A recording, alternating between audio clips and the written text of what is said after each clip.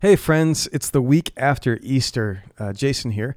We're still not gathering in person because we're trying to do our part to prevent the spread of COVID-19. And while I'm glad that we're doing the right thing, it's also really hard that we're not together. And so I'll say again this week, like we've said several weeks now, we love you, we miss you. We know that this is hard in lots of different ways for different people. And we are holding space for one another in our hearts and praying for each other. And the fact that we don't get to be together means that there's other things that we got to cover, like through the podcast, that we would hanging out in person. And so today I want to tell you a little bit about our annual report. Yeah, I know if you hear that, you may not be super stoked. But let me try to make my case, okay? So for the first time ever, we've created an annual report. It's on 2019. And it's meant to tell the story of South Bend City Church in the past year. And we've done this for a couple of reasons. The first big one is gratitude. And that gratitude goes in a couple of directions. It's gratitude to God because we feel a deep awareness that what we are a part of is bigger than us. And it wouldn't happen if it were just on us. And yet throughout the year of 2019, we saw all these graces, all these gifts that emerged in our midst. And we didn't want to just race through the year and move on to the next one without doing something to tell the story and remind ourselves to say thanks to God for the good that has emerged in our midst.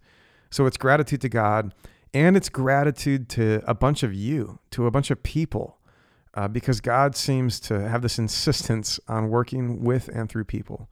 And so the fact is that 2019, that story could not have been written without just a ton of people who brought their heart and their spirit and their energy, and they volunteered and they gave money, and that's how this story happened. And so I really hope that you'll take a minute. It's a beautiful report. It's been designed really fantastically, and it's just a great way to kind of reflect on what 2019 was for our community. As you do that, I hope that you will find a way to say thanks to God. I hope that you'll be grateful for the people who make this possible. And if you're one of those people, I hope you will know how grateful we are for you. So gratitude is one of the reasons we did that. But the other reason is transparency, because we think that's really important too. And so if you flip through that report, you'll see stories from our life together and some images from our life together. And then you'll see some numbers from our life together as well. Things like attendance and volunteerism and financials. When you look at the financials, you might notice that in 2019, our budget was one number and the giving was another, and the giving was lower than the budget by a fair amount. So it's good to just acknowledge that. Now I can tell you that we make adjustments as we go. And so like we're in a good place right now. That original budget number came from previous giving in the year before that. However, I think one of the things going on there is that early in our life, there was some outside support that people were giving who were just trying to help us sort of get on our feet. And so now that we're on our feet, some of that money's not being provided. But yeah, so our giving has declined actually, even though our church has grown, and you'll see that reflected in those numbers. But I can also tell you that we have made adjustments, and we'll keep doing that. And as of today, we're in a really healthy and appropriate fiscal position, if I can use those words. And of course, at the same time, we're monitoring COVID-19 stuff for a couple of reasons. The first big reason is that a bunch of people in our church are facing hardship and economic insecurity, and we want to keep a close eye on that and do whatever we can. And by the way, if you want to help us do that, you can give to our care fund. If you go online to give and you select the care fund, the money that you give there will be money that we use to take care of people who are part of South Bend City Church, whether it's now during this crisis or for other needs that pop up. But then you can also, if you're a person who's not economically affected right now and you want to help the church financially to make sure that we are able to keep doing what we do, you can always give to the general fund, and that's an option there online as well. Anyway, that's the annual report. If you have any questions about the financials or any other part of that story, the best thing you can do is you could email our executive pastor, Matt Grable. You can email him at matt@southbendcitychurch.com. And then he's happy to connect with you. I'm happy to connect with you. But really, please don't hesitate to talk to us about questions revolving around the annual report or anything else right now, to be honest. We're disconnected physically right now, but it doesn't mean that we have to be disconnected in spirit. So please feel free to reach out. All right, that's the annual report. Now, let me tell you, I'm so excited about the teaching this week and the series that we're jumping into. So this is the week after Easter, and Easter, the resurrection of Jesus, means a lot of things. But one of the things that it means is it sort of vindicates or corroborates who he is and what he said and did, right? So like if this is the man who went through death and came out on the other side, then that seems to suggest that like we can trust him for everything else that he was leading us into. And so we've asked a number of different teachers from our community to each take a week coming up here and just take us into a theme or a moment with Jesus in the Gospels and help us to find ourselves in that story and help us to consider like how we would follow Jesus in that moment, in that story today in the year 2020 in the lives that we are living right now. And so today, our first teacher is Beth Grable. Beth has taught in our gatherings before. You've heard her teach. You might have heard her host a panel. But Beth works in creative and leadership development and consulting. That's kind of her day job. But she's also just a really fantastic teaching voice for our community. And she's going to talk to us today about a moment with Jesus after his resurrection, especially majoring on some stuff in Luke chapter 24. Toward the end of this teaching, a couple of things that you'll want to pay attention to. One is there's a sort of guided prayer or reflection. And man, I would very much encourage you, like take advantage of that. Let it carve out some sacred space for you, especially with everything going on right now. I think you'll be glad that you did. And then at the very end, you'll hear a couple of questions that Beth has for the open floor. And so if you're listening to this in the first few days that it's released, we would love to hear back from you. So process those questions. They're also noted in the episode notes. And then call the phone number in the episode notes in the next few days and leave a voicemail. And then on Thursday, we're going to release our next open floor episode with your voices featured. There's a bunch of you out there. I know you are thinking you might do it. You got to do it. It does so much. And I mean this. I've been hearing from people in our church. It does so much just to hear from the other voices in our community. So please consider doing that. That being said, I can't wait for you to hear this, to learn from this. Here's Beth Grable. Hey, South Bend City Church, this is Beth Grable, and this is the Sunday after Easter. This is also the start of a new series on the teachings of Jesus. And when Jason Miller, our lead pastor, asked me if I would be willing to jump into this series, I was kind of all over the place because there's so many great teachings of Jesus throughout the New Testament. So then I looked at the church calendar because I thought, well, that might be a really great place to start because there are lectionary readings that go along with the church calendar, and found that the two readings that come after Easter morning are Luke 24, the story of the road to Emmaus. This is Jesus on the road to Emmaus. And then the story in John 20 of doubting Thomas. And so as I was reading through these passages, I noticed something in Luke 24 that I've never noticed before, and I want us to talk about that today. But before I do, I also just want to acknowledge that we're now well into our second month of COVID-19, right? This is this place that feels weird and strange, and I know that we've already had some really thoughtful conversations on a pandemic perspective. But for me personally, I would say that social distancing and sheltering in place in March felt much different than they have in April. And it was kind of like in March, I could wrap my mind around this idea that this is what was needed to keep each other safe and healthy, to social distance, to shelter in place. This is how we were actually loving one another well. And then April hit and it became a little bit of a heavier reality for me, right? We know that COVID peak times the projections have been pushed back, that sheltering in place is going to happen a lot longer than any of us anticipated. We also know that schools are canceled. Man, the day that we got the call for South Bend City Schools for them to be canceled, I actually cried, and not because that means I'm home with my two teenagers more than I anticipated. It just was like this sense of sadness and grief that life is not the way we thought it would be right now, right? There are so many seniors who are looking forward to the last semester of their senior year, or sports seasons, or teachers who are looking forward to this, college students who are looking forward to this spring. And it just looks really different than any of us have anticipated. And I don't know about you, but April for us as a family is our month where we kick off all of our family celebrations. It's like birthdays and anniversaries, and it's often spring break, which includes day trips somewhere. We're just outside adventuring a little bit more than we normally would be in our normal work and school rhythm. And so we hit April, and all of those things happened with COVID updates and school canceling, and we had to cancel a weekend trip that we had planned to go to California to visit some dear friends of ours. And this new reality settled in of sadness, and also what felt like grief. And as I began to check in with a lot of friends around town, and just ask that normal friend question, hey, how are you doing? I noticed that your answers had a lot of sadness and grief too.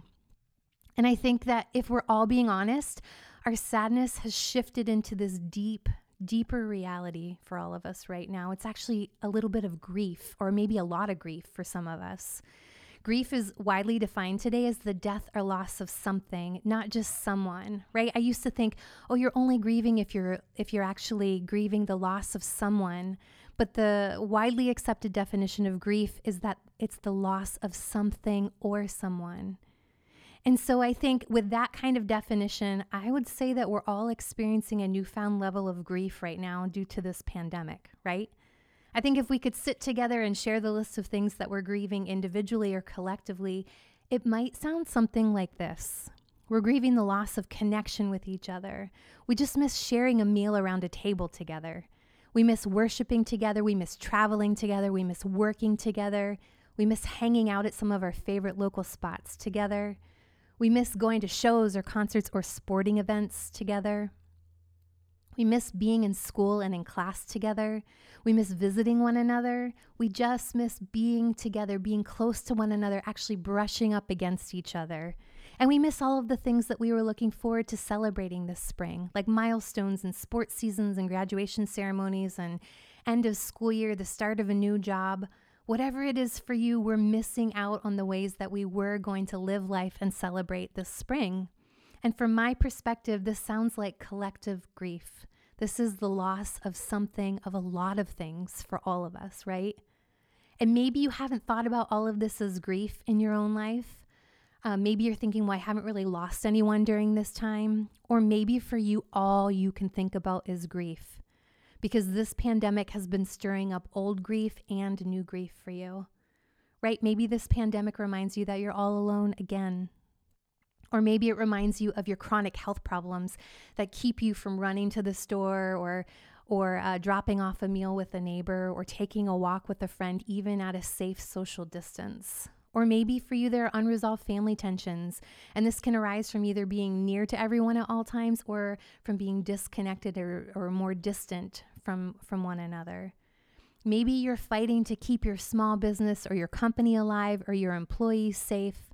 Or maybe you've been cut off from access to funds because of a job loss or a furlough and you're struggling to make ends meet. And maybe these are all too familiar feelings for you, and it feels like grief layered upon grief, layered upon grief.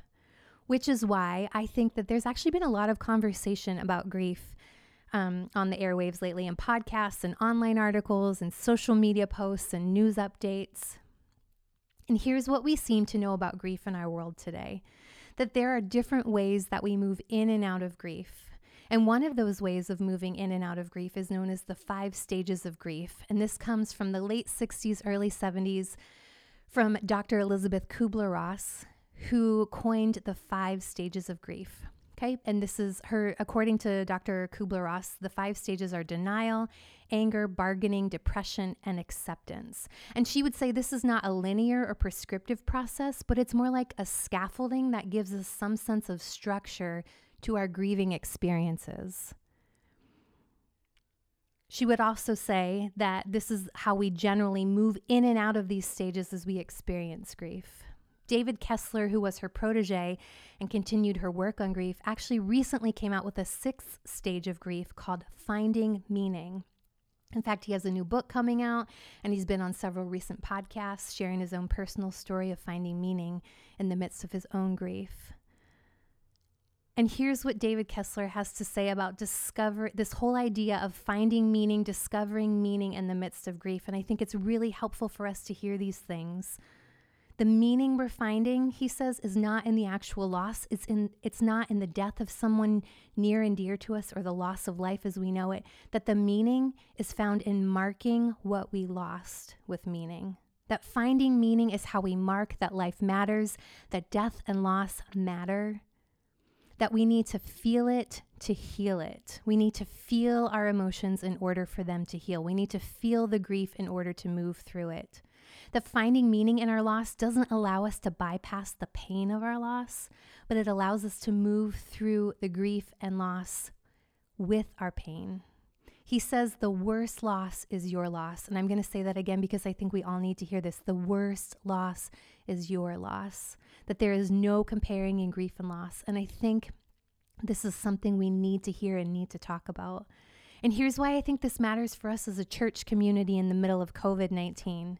We may not be able to find meaning in this actual pandemic itself, but we can still mark this time with meaning and we can still participate in meaningful moments. And our grief doesn't need to take us out. We can actually use it to serve a purpose as we mark this time with meaning, right?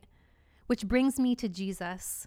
And what I hope we can learn from the teachings of Jesus is this over these next few weeks is how do we find light and meaning in the midst of life right now, in the midst of what feels like grief and loss for so many of us right now.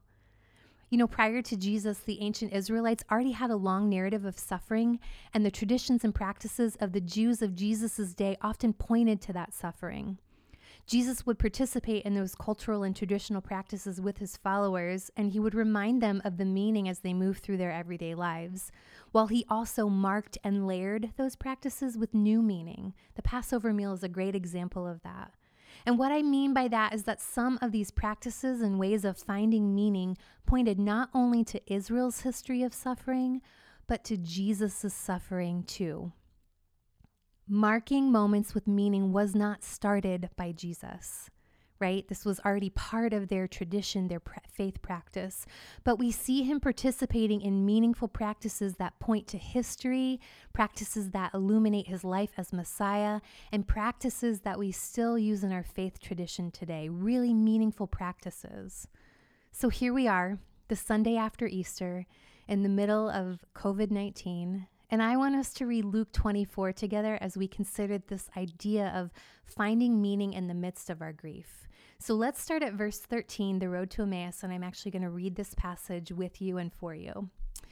Now that same day, 2 of them were going to a village called Emmaus, about 7 miles from Jerusalem. They were talking with each other about everything that had happened. As they talked and discussed these things with each other, Jesus came up and walked along with them. But they were kept from recognizing him. He asked, "What are you discussing together as you walk along?" They stood still, their faces downcast. One of them, named Cleopas, asked, "Are you the only one visiting Jerusalem who does not know the things that have happened there in these days?" "What things?" he asked. "About Jesus of Nazareth," they replied. "He was a prophet, powerful in word and deed before God and all the people. The chief priests and our rulers handed him over to be sentenced to death, and they crucified him. But we had hoped that he was the one who was going to redeem Israel. And what is more, it is the 3rd day since all this took place. In addition, some of our women amazed us. They went to the tomb early this morning, but didn't find his body. They came and told us that they had seen a vision of angels who said he was alive. Then some of our companions went to the tomb and found it just as the women had said, but they did not see Jesus." And he said to them, "How foolish you are, how slow to believe all that the prophets have spoken. Did not the Messiah have to suffer these things and then enter his glory?" And beginning with Moses and all the prophets, he explained to them what was said in all the scriptures concerning himself. As they approached the village to which they were going, Jesus continued on as if he were going farther. I love that. He continued on as if he was going further, like he was taking a few fake steps there, right? Verse 29, but they urged him strongly, "Stay with us, for it is nearly evening. The day is almost over." So he went in to stay with them. When he was at the table with them, he took bread, gave thanks, broke it, and began to give it to them. Then their eyes were opened, and they recognized him, and he disappeared from their sight. And they asked each other, "Were not our hearts burning within us while he talked with us on the road and opened the scriptures to us?" They got up and returned at once to Jerusalem. There they found the 11 and those with them assembled together, and saying, "It is true, the Lord has risen and has appeared to Simon." Then the two told what had happened on the way and how Jesus was recognized by them when he broke the bread. When he broke the bread, this goes back to verse 30. When he was at the table with them, he took bread, gave thanks, broke it, and began to give it to them. Then their eyes were opened and they recognized him, and he disappeared from their sight. And then this passage goes on to talk about how Jesus appeared to his disciples in that moment. And I think there are so many great things we could talk about in this passage, like how the two friends of Jesus didn't recognize him their entire walk to Emmaus, or however long Jesus was on the walk with them, or Jesus's explanation of all that Moses and the prophets had to say and about the scriptures. There's so many wonderful things, right? Like, even why did he disappear after breaking bread with them? But here's what stands out to me in my very simple, non-academic, non-seminarian experience of this text, that it was when Jesus broke bread with him that they recognized him. Now, breaking bread was a common Jewish practice of the day, to bless the meal and break bread together. But there was something about that interaction with Jesus that opened their eyes so that they could see him as the resurrected Christ the moment he broke bread with them. And I wonder, what is it that helps us recognize Jesus, or helps them recognize him in that moment? Did they remember Jesus breaking bread before? Did they know the details of the Passover meal Jesus had with his disciples when breaking of the bread actually became the Eucharist? Were they there on the occasions when Jesus broke bread and fed the multitudes? I know a friend of mine, she asks, did they see the scars on his hands as he lifted the bread to break it? Like, we don't know, right? There are so many things we could dive into. There was something meaningful in the breaking of the bread in that moment. And according to a few scholars, it's a similar meaningful moment as when Jesus broke bread with his disciples during the Last Supper. So this is how my brain works, right? I hear this conversation on finding meaning with David Kessler and these 5 stages, now 6 stages of grief. I read Luke 24 because it's part of the church calendar, the lectionary readings in the church calendar. And this makes me bounce back to the Passover meal in Luke 22, this Last Supper that Jesus has with his disciples. And I think the Passover meal was already laced with tradition and meaning that any Jew of the day would have recognized and understood. And yet there was something about the way Jesus broke bread that turned this tradition into the Eucharist. You know, the breaking of the bread is the body of Christ, and the drinking of the wine is the blood of Jesus. This act, this Eucharist, this breaking of the bread had old meaning, and now it actually had new meaning for the followers of Jesus. But the Eucharist wasn't the only meaningful practice Jesus had with his disciples during that meal. Let's revisit the Last Supper and what we know about it, right? Jesus broke bread and gave thanks. This is that Eucharist moment. This is the first thing that we read about. This represents thanksgiving and the sustenance provided by Jesus. And then in John, we read that Jesus washed the feet of his disciples. He says, "For I have set you an example that you should do as I have done to you." And then we hear Jesus giving them a new command during the Passover meal. He says, "I give you a new commandment that you love one another just as I have loved you. You should also love one another." And then he goes on to bless the disciples with peace. Jesus also acknowledges their grief or their sorrow will become joy. John 16:20, he says, "I tell you the truth, you will weep and mourn over what is going to happen to me, but the world will rejoice. You will grieve, but your grief will suddenly turn to wonderful joy." And then we see Jesus praying, or we hear Jesus praying. He prays for himself, for his disciples, and for the world. This comes from John 16 and 17. And this is actually before he leaves the Passover meal. And then he gets up and he leaves and he goes to the Garden of Gethsemane, and he takes Peter, James, and John with him. But he goes off by himself to pray because this burden of grief is getting really heavy for him to bear. Right? He tells them, "My soul is crushed with grief to the point of death." We also hear and see that the disciples are exhausted from their grief. So this is a really heavy moment. This is like the practice at the end of these practices is that Jesus pulls away to pray and be with God and to share this burden of grief. I'd like to believe that Jesus gave his disciples these meaningful practices, not just as ways to mark their lives as his followers or mark the Jewish tradition they were all familiar with, but also as a framework for finding meaning as they were about to move through grief and sadness.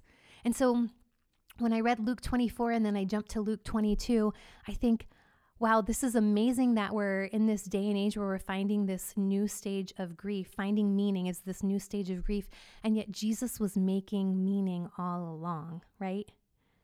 Many of us have continued the very same practices that we see with Jesus and the disciples. We've continued these in our churches, in our faith communities, and in our homes as ways to mark our lives in Christ.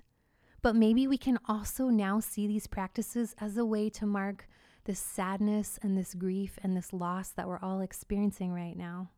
As a way, this is our way of finding meaning collectively and individually in the midst of COVID-19. I don't know about you, but I've had a really hard time settling into this new reality, right? There have been moments over the last few days where I just feel really unsettled. I wake up with that knot in my stomach and kind of wander about a little aimlessly or haphazardly before I settle into a little bit of a rhythm and routine. And it's that anxious, unsettled feeling that doesn't sit well with me. And then I know that there have also been moments where I just wake up and I kick straight into survival mode and I'm just suppressing whatever it is I'm feeling, right? I just kick into get it done mode, which I can do so well. And I just move through my day without actually pausing to recognize, what am I feeling right now? So thinking about these practices of Jesus and how they mark our lives with meaning, this has actually been really settling for me.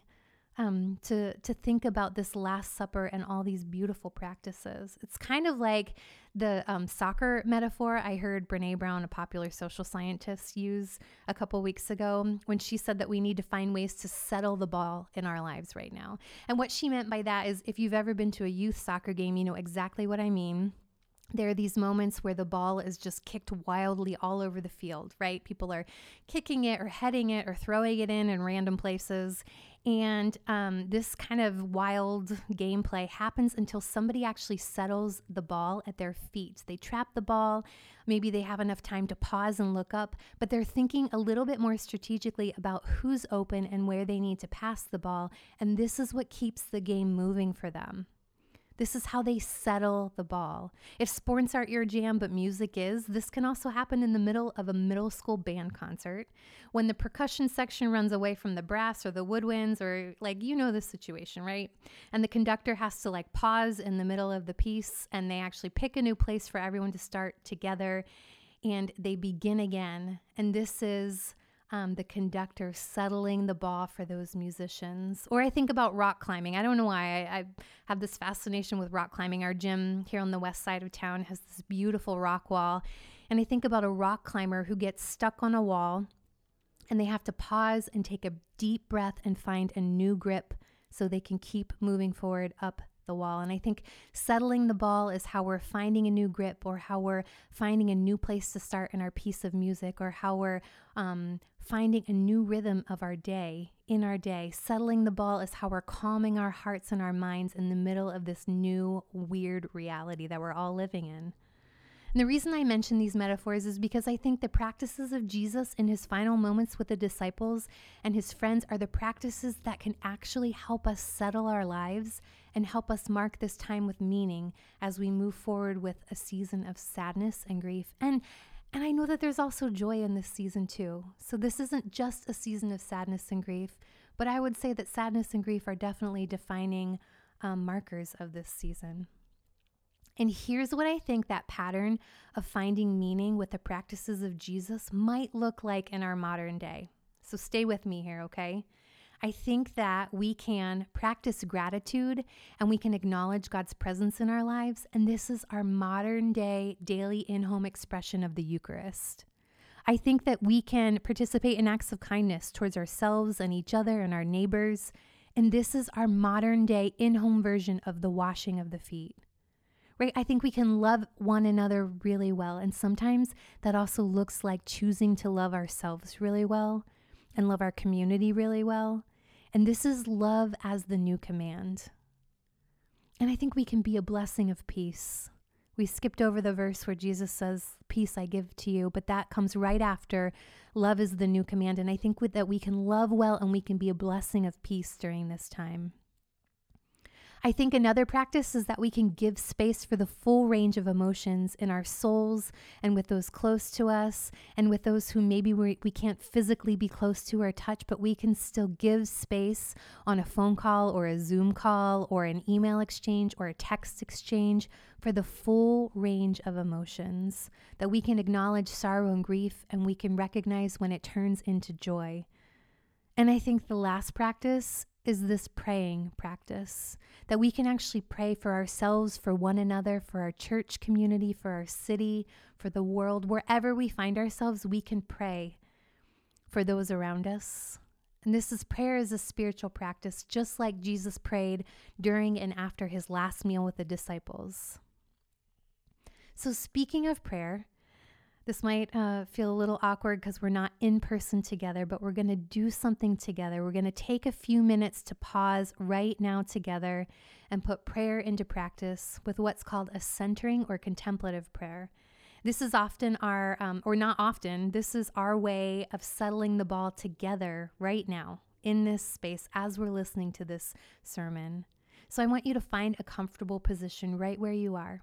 For me, sitting at this podcasting station, this looks like I am sitting down with my feet grounded on the floor, and I am relaxing my shoulders, and I'm opening up my hands, and I'm laying them down on my lap, and I'm closing my eyes.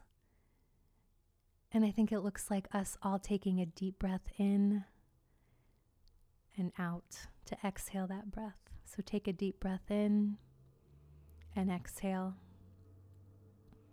And I want you to consider the grief and the loss you've experienced over the last few weeks. What are those losses? How has life changed for you? Or how have you been suppressing or stuffing that grief? Consider the grief and the losses for a moment. Now consider the emotions that surface for you as you think about those losses. Is it sadness or fear? Or anger? Do you go numb? Do you feel a little bit of joy in this moment because of some things that have opened up for you during this time? It's okay to feel joy. We're talking about sadness and grief, but our sadness and grief turns into joy. So consider the emotions that surface for you right now. And notice where those emotions show up in your body. Is it a lump in your throat? Or a tightness in your chest? Is it tears in your eyes? Or the knot in your belly? Or clenched hands? Or sweaty feet? Or tense shoulders?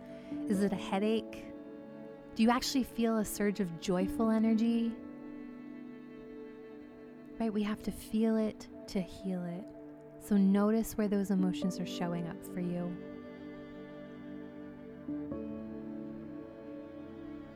Now let's lean into the awareness of God's presence with us in this moment, that God is with us, each and every one of us, wherever we are right now. And I want you to imagine God carrying your grief and your loss with you and for you. And I want you to be willing to let go of whatever you need to give God right now.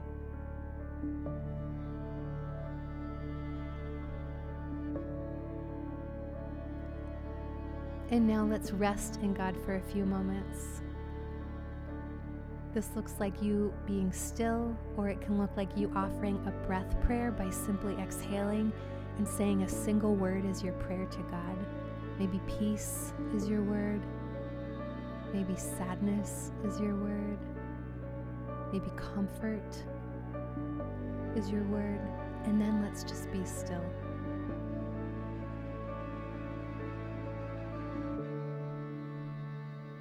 Amen. Thank you for going through that exercise with me. And I would encourage you that if this exercise was meaningful for you, or if you felt rushed in any way, go back and revisit it, right? Sit with how you're feeling, sit with the emotions of what you're feeling, sit with where it shows up in your body, sit with God's presence with you. Think about what you can give over to God, hand over to God, so that God carries it with you and for you. And just lean into God in whatever way that looks like for you right now. So this week, we're actually going to continue with our open floor questions, and here's what we want to hear from you. This is on our open floor podcast that will happen on Thursday. We want to hear, how are you making meaning in the midst of your grief? What practices, old or new, do you find comforting and healing in this season? How has Jesus made himself real to you in the midst of your grief right now? Let me read those questions again. How are you making meaning in the midst of your grief? What practices, old or new, do you find comforting and healing in this season? Maybe for you, this is kind of how you're settling the ball right now.